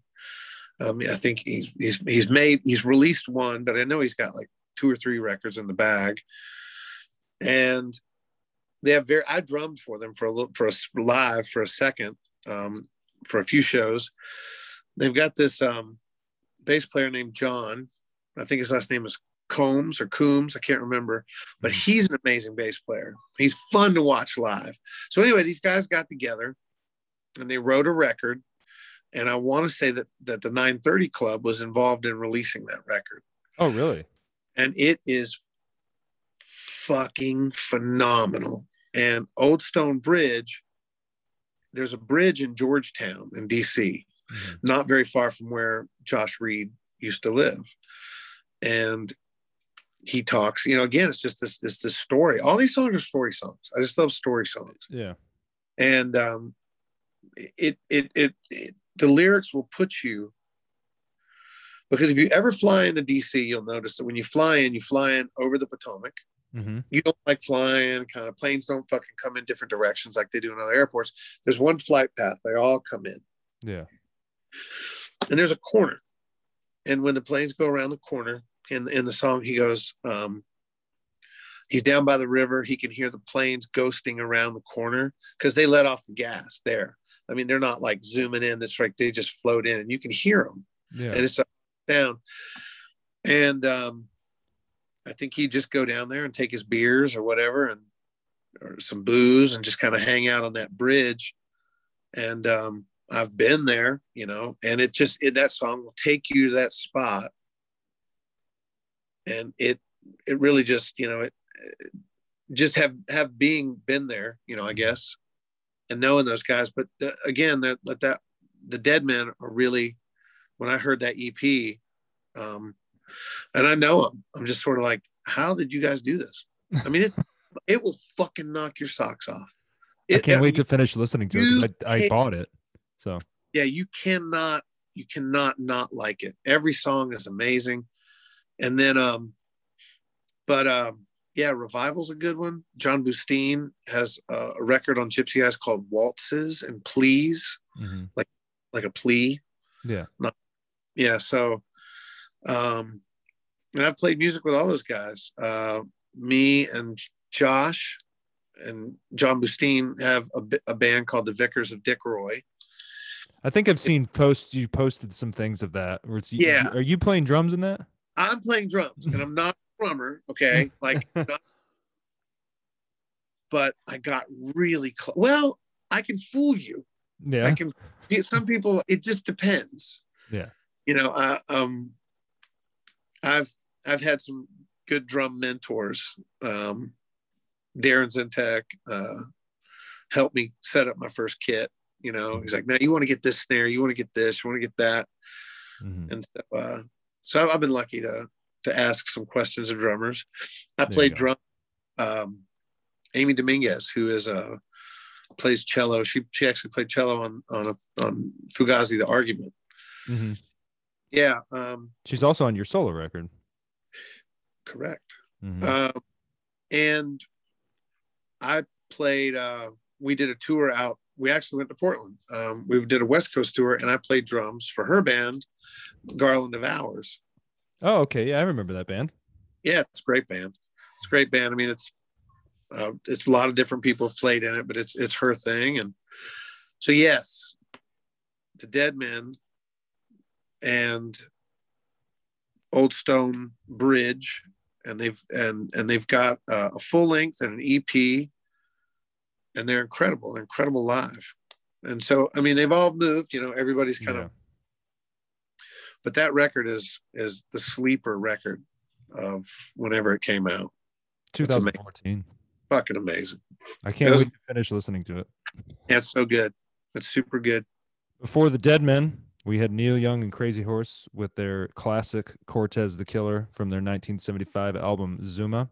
Now, I heard Canyon do a live cover of this. Yes. So I'm assuming this is one of your favorite Neil Young songs. I love covering it. It is incredibly easy to play. A child play it. But you get to go up to your amp and just dime it out. Just every knob till they break off and lose your shit. And like, you know, the key of D or whatever. Yep. You know, just one string solos that, you know, just it could go on for 20 minutes. The lyrics are great. Have you heard the Built to Spill cover of it? Yes. That one is 20 minutes long. Fucking good. Well, there's serious. Yeah, it's great. Serious guitar work. Yeah. But yeah, it's just open and it's and the lyrics are good. You were right. The lyrics to the song are great. They're really good.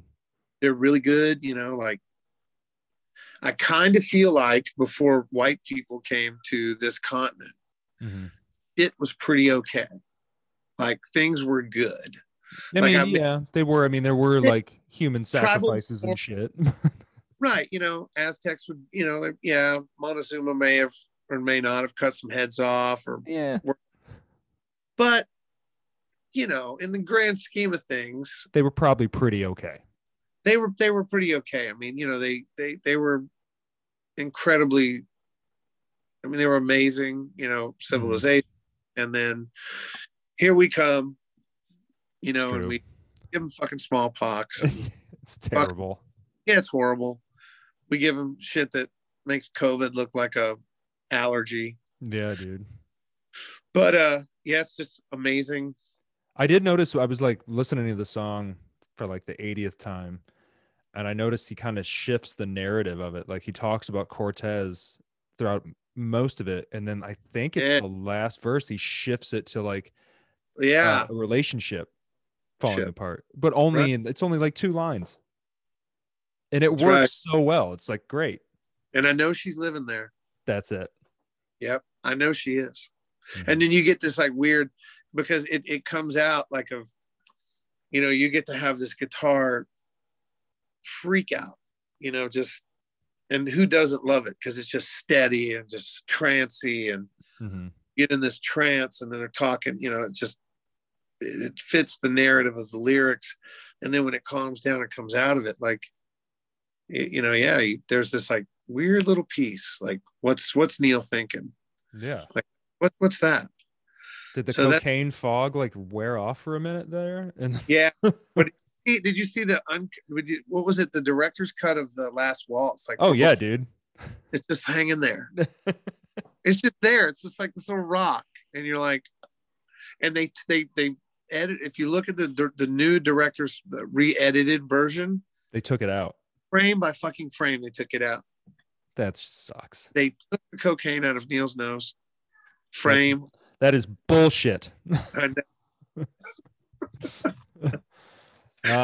All right, we only have 2 songs left, so we're going to talk about those 2 songs, and then I'm going to let you get back to your life because you Yeah. have kids, and I don't want to keep Yeah. it much longer. This has been fun, but we're going to end the show with 2 songs. One is Bob Seger's "Against the Wind" from his 1980 album "Against the Wind," and then the last song of the show is going to be one of your songs, "Sparks" from your Killer on the Road record. That's going to end us today. So before we talk about the Bob Seger song and why you put that on there, how did the solo record all come about? Like, what was the story there? Like, did Canyon stop and you were just like, fuck this, I'm gonna go do my own thing? Well, it was I don't know, man. I think it was, if those guys were in the room with me, I guess I would explain, because essentially, like, they wanted to continue to be a band, but they did not want to go. We had the same with Boys Life, same with Farewell Band. It all ends where you put all this work into it and you get this attention and you get to do these things. And we toured with Jay Farrar and we got to the West Coast in the Tractor in Portland. Oh, okay. Right? Yeah. We played. And at the end of it, like, it was kind of the last show. And Jay's like, what do you want to play? So we ended up playing like a little block of Rolling Stones songs and just having fun. The place exploded. It was a fucking amazing time.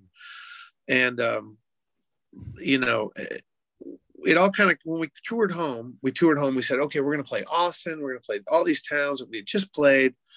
It's going to be great. We've got some traction. Things are good.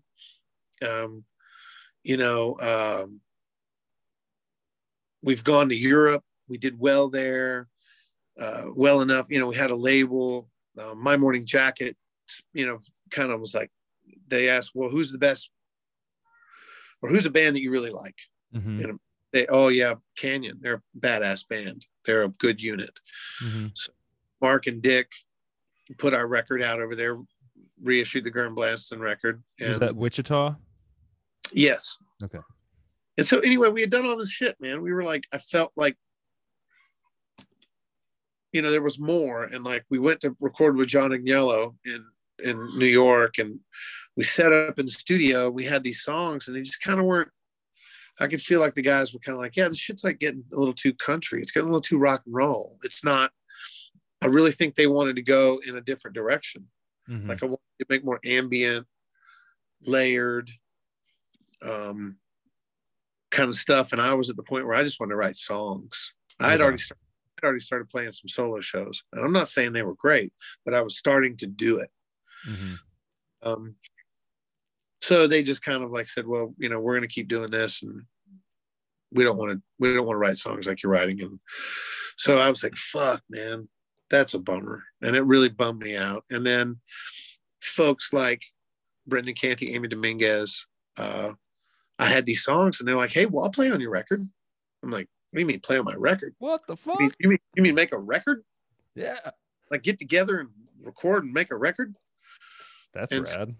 Yeah. And then Jonah, I met Jonah because he was married, I believe.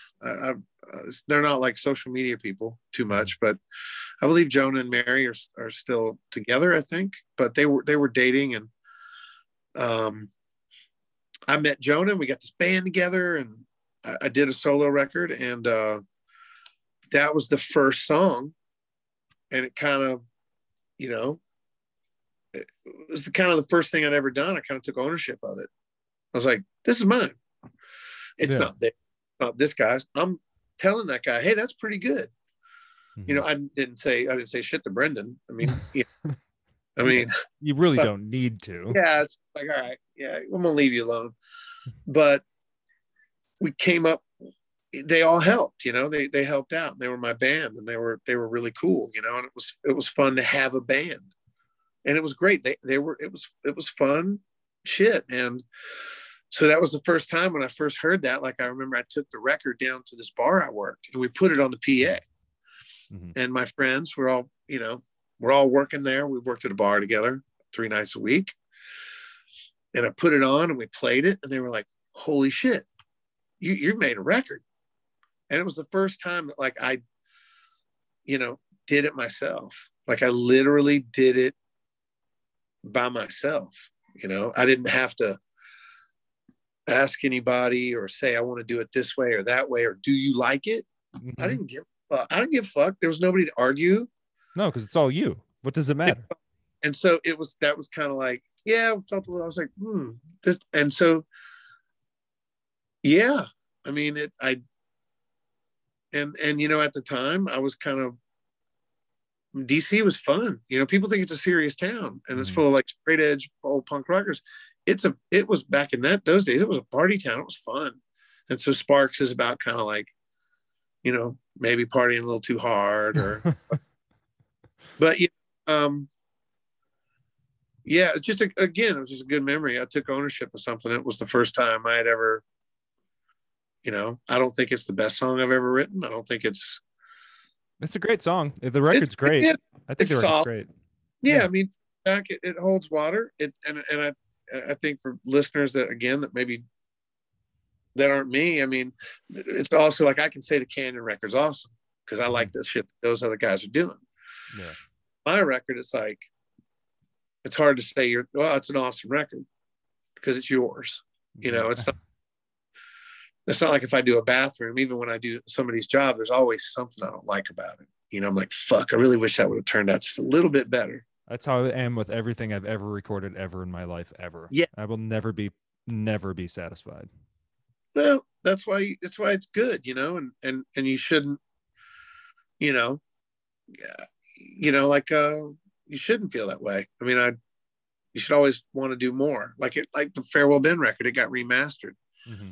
It made it so much better. It sounds really great. It sounds. I love it. Yeah, I love it. Really great. But it's like you get together with people. But yeah, Sparks was the first song, first solo record. I liked it so much. I did it on the second record. That's crazy. There you go. I did it with a full band and got it electric and harmonica and all that other good shit. But then again, like I didn't feel at that point like I was trying to do anything. I was just making records fun. Yeah. Which is just as that's when it switched gears. Was like Canyon kind of ended, and then my MO has changed. I just want to have fun and make good records. Yeah, well, you did it. I did it.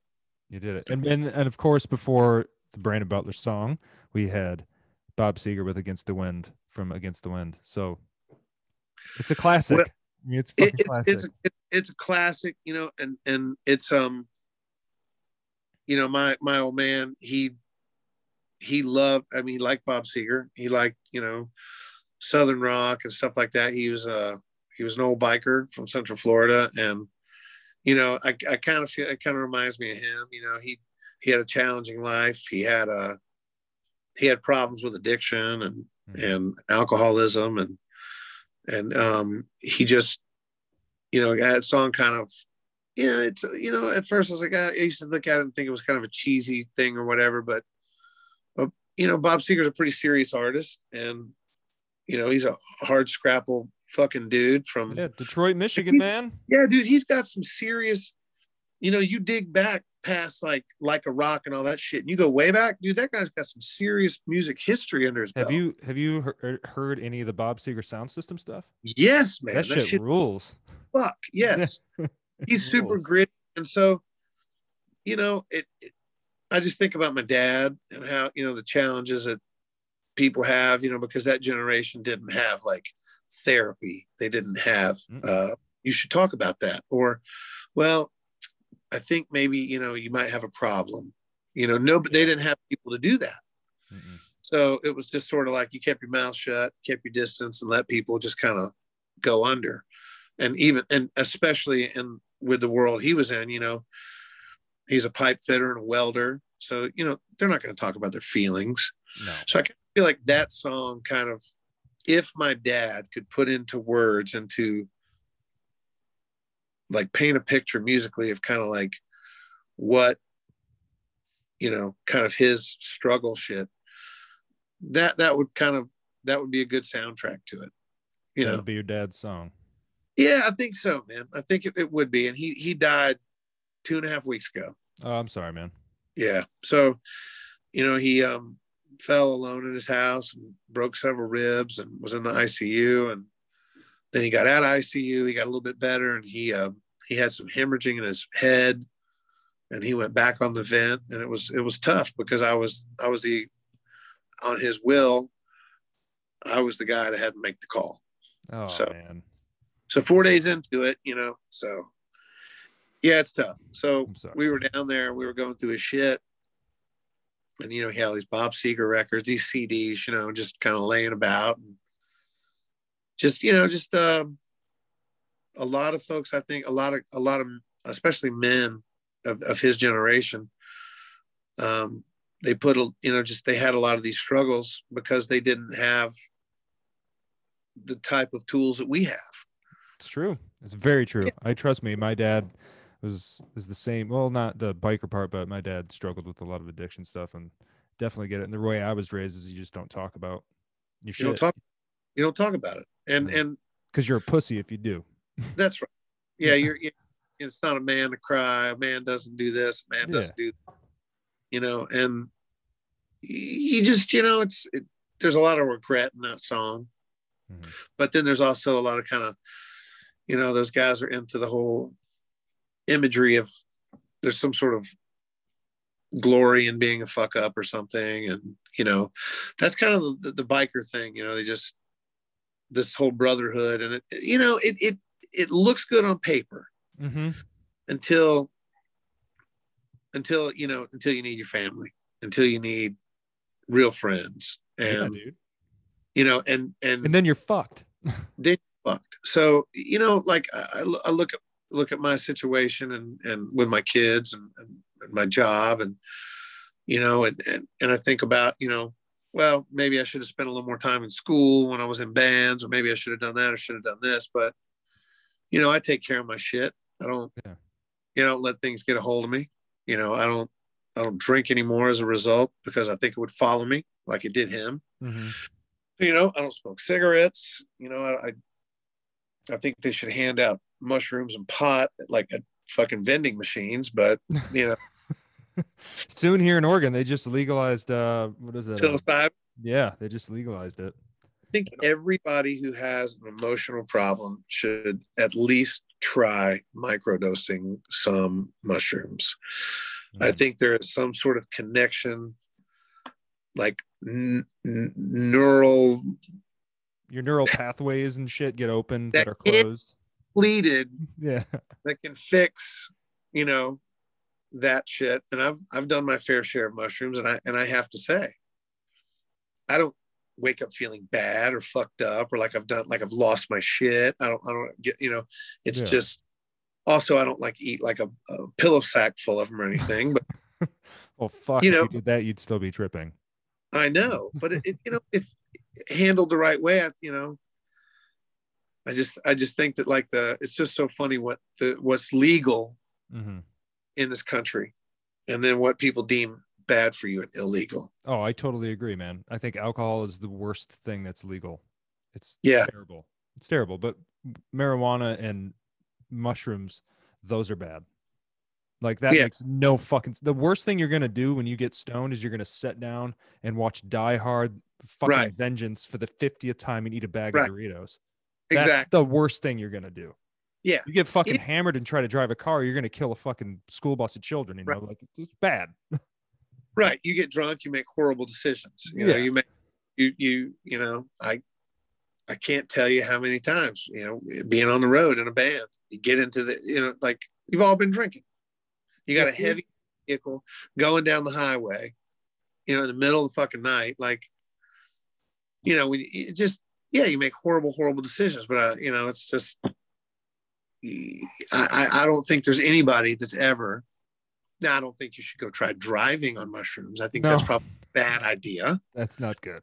But if you sit at home, it's not like you're going to do mushrooms and decide it's like a good idea to like beat your old lady because you're mad about the fucking dinner or whatever. No, you're going to probably end up hugging her and then hugging the chair. Yes. Like you're just going to love everything because fuck, it makes you just feel great on it. You're gonna be like, man, I see fucking cookies coming out of the walls, and they're gonna be like, "Good, Right. shut up, I'm trying to watch TV." I know. I got nothing against that. I would be so much more upset. Like if my kid came home with big dilated pupils and was kind of like, "What's up, Dad?" I would rather see that than like have him come home and like, stink of booze and cigarettes. I don't know. Vomit on the floor in front of you. Oh, cool. Right. Great. Yeah, great. Get a DUI at fucking 17. It's Yeah, exactly no shit. Well, before we get out of here, first, thanks for your time. I Yeah. loved talking with you. It was fun. But is there anything you want to plug before we get out? Yeah. The Farewell Band reissue on Spartan Records. How did that come about? I mean, I owe it to Giants Chair. I don't make any bones about it. They reissued, or they made a new record. Yeah. Made a new record on Spartan, and it's really good. And as everything they do is, but now, like I think now with the recording process, it's just so much. It's not hit or miss. Like if you get some shit in Pro Tools or something, and Dwayne Trower from Season to Risk and Kansas City guy, he recorded it. He's amazing. So it really brought out what that band should sound like, because they're Red and Clear when it came out. It was a good record. Yeah.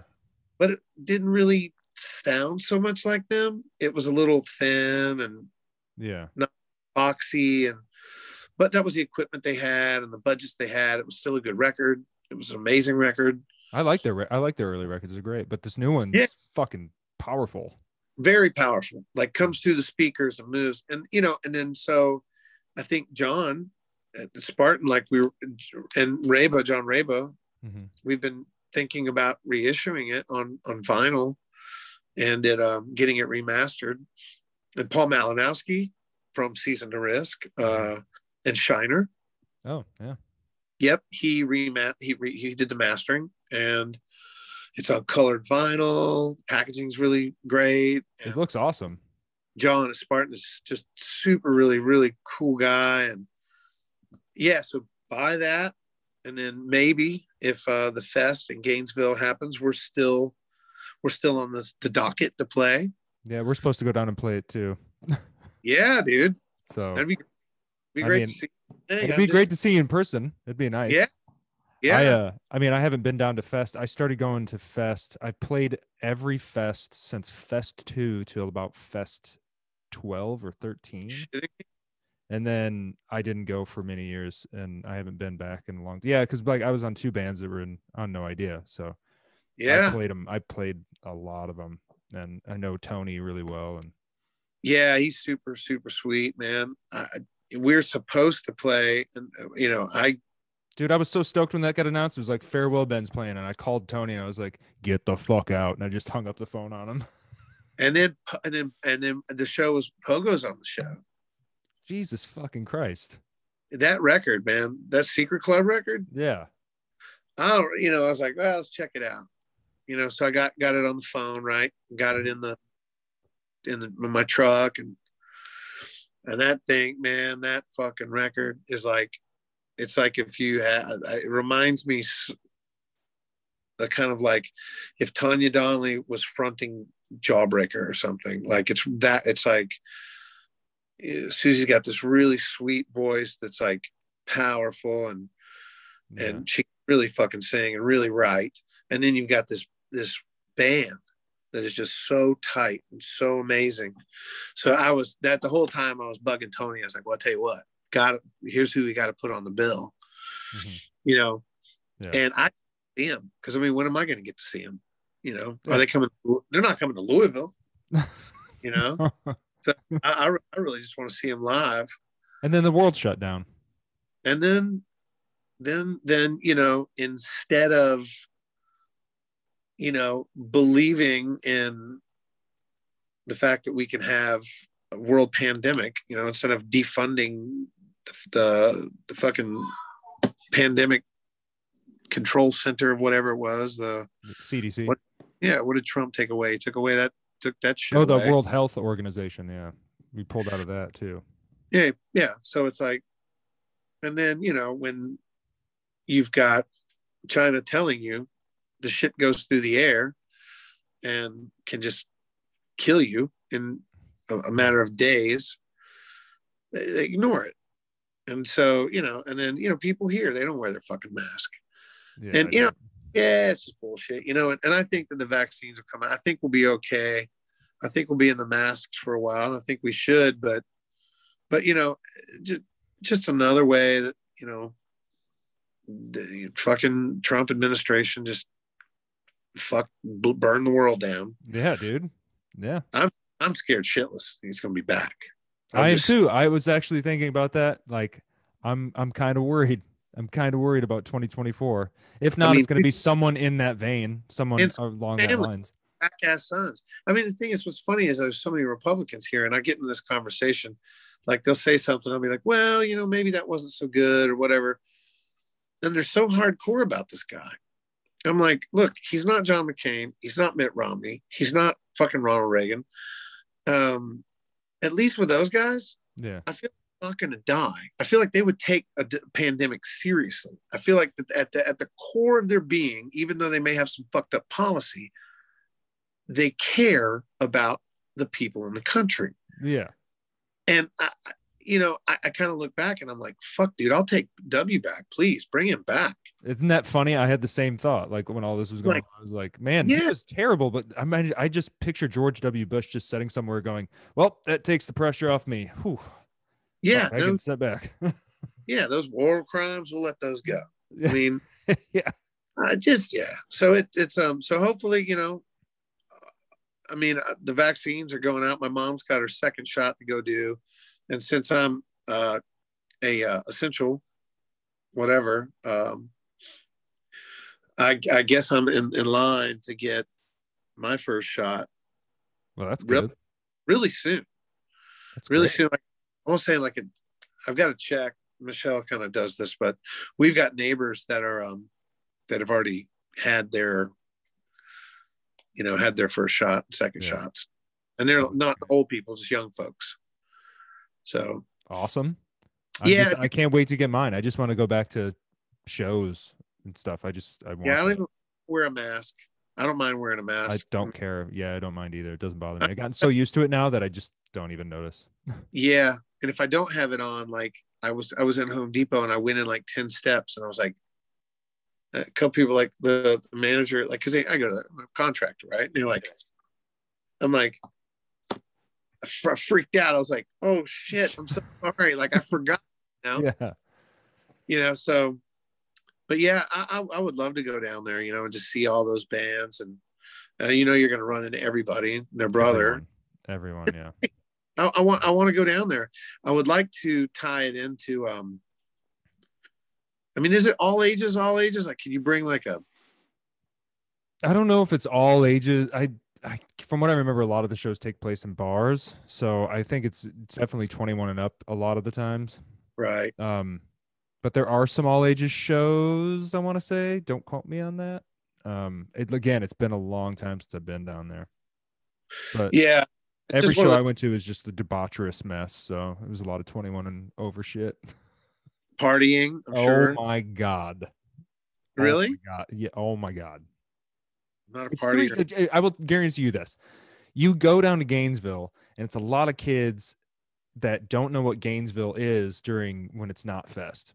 Cause I would go down to Gainesville quite a bit when it was not fest time. So I knew what Gainesville was like. It's a small Florida town, college town. There ain't shit to do other than go out to the bars and drink or go see, hot water music play again for the time or someone from Gainesville playing a show. But generally when you go down to fest, there's always going to be a group of kids that you'll overhear anywhere you pass. They're just gonna be like, dude, when we get back, let's get the band. Let's all move to Gainesville and we'll just start. It'll be awesome. We'll live in Gainesville. We'll start a band. And then get there and then they realize it's not anything like what they thought it was going to be like. And then they move back home. No. Cause it's a serious, 3 days of ridiculous partying. Really? Like a bunch of punk rock indie type people just getting loose. Just hammered drunk. I remember the second year or the third year we played when we did registration. This is back when it was only 60, 70 bands. We walked into this place called Wayward Council. It was the record store, the volunteer record store in Gainesville. And you sign in and they gave us our meal passes and our passes for the weekend, and then gave us a 24-pack of PBR, and they were like, there you go. And they did that for every fucking band. But of course they stopped that because there's way too many bands now. But yes, it's literally 3 days of just debauchery.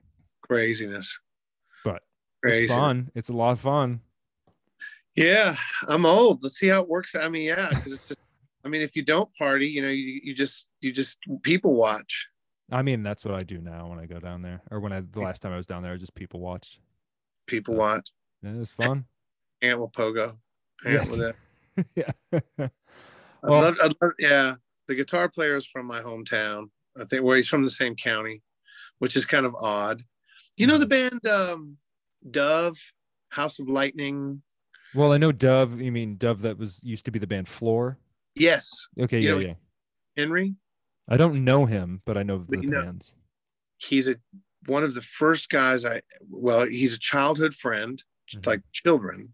And we started our first band together called The Missing Children. And he was the singer. He did not play guitar. And when I left town to go, that's when he decided to pick up the guitar. How funny. And ironic was I was like, well, you know, he's not going to be too good at this. He's pretty good. He's pretty good. Dove played DC and like, and all the old heads were there, you know, all the punk rockers were there, all the scenesters, whatever, you know, the good people. Yeah. But the music were all hanging out because we were at this place called the Warehouse next door. And it was not random. You did not just wander in. You knew about the show. You went to that show. And I told everybody, you got to come see this band. They're really good. And so everybody's kind of standing around, milling about, doing the shit, you know. Mm-hmm. And they come out, shirts go off immediately. Fucking BC Rich, crate full stack. I mean, it's like Florida core. There might as well be Spanish moss on the amp, you know. Start into this just riff city. I mean, all heads forward, blown away, moved. And when it was done, I mean, I remember very distinctly, like watching a lot of like, you know, very talented people talking about how that was the best shit they've ever seen in their life. I mean, they were ungodly good. I've never seen Dove. I've only heard their records. I've just never seen them live, unfortunately. So good. That was so heavy, just so heavy. And his hands are just like, he does things that like Jimmy Page style, like just reminiscent of that. Like, again, I mean, you know, he's a really talented freestyle bike guy. Like that was. Yeah.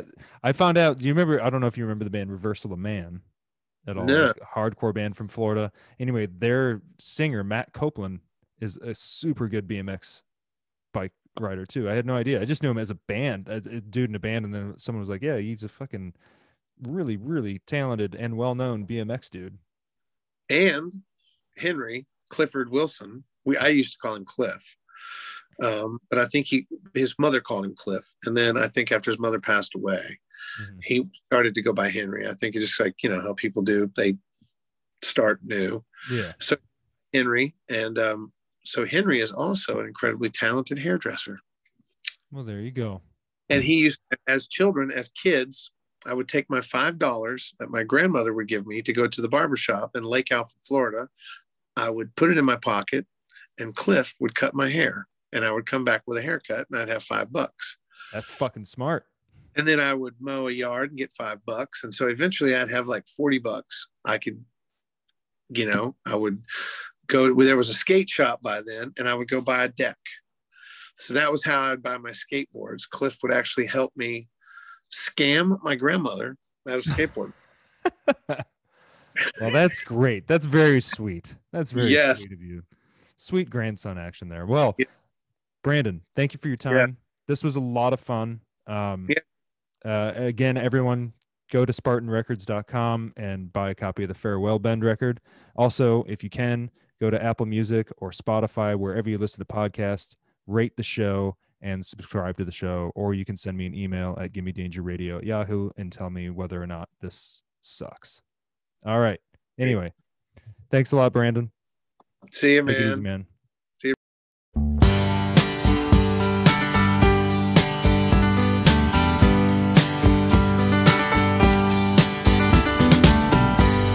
Seems like yesterday, but it was long ago. Jane, it was lovely, she was the queen of my night. There in the darkness with the radio playing low, and the secrets that we shared, the mountains that we moved, caught like a wildfire out of control, till there was nothing left to burn and nothing left to prove. And I remember what she said to me, how she swore that it never would end. I remember how she held me oh so tight. Wish I didn't know now what I didn't know then. Against the wind, we were running against the wind. We were young and strong, we were running against the wind.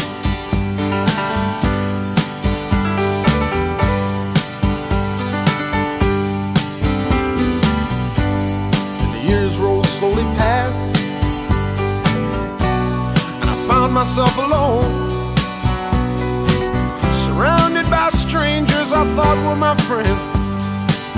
Found myself further and further from my home, and I guess I lost my way. There were oh so many roads. I was living to run and running to live, never worried about paying or even how much I owe.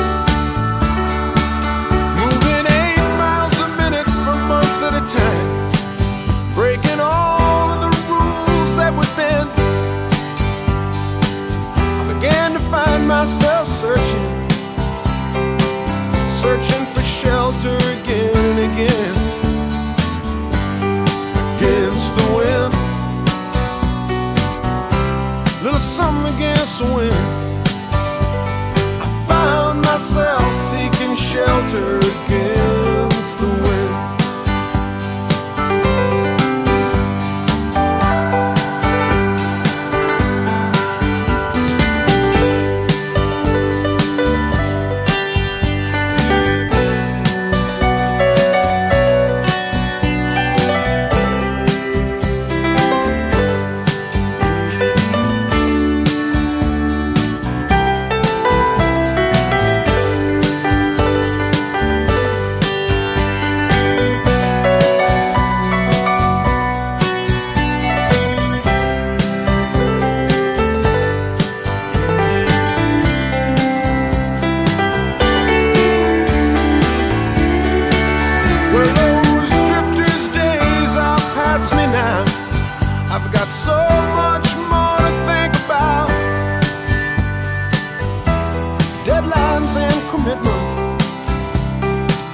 What to leave in, what to leave out. Against the wind, I'm still running against the wind. I'm older now, but still running against the wind. Well, I'm older now and still running against the wind.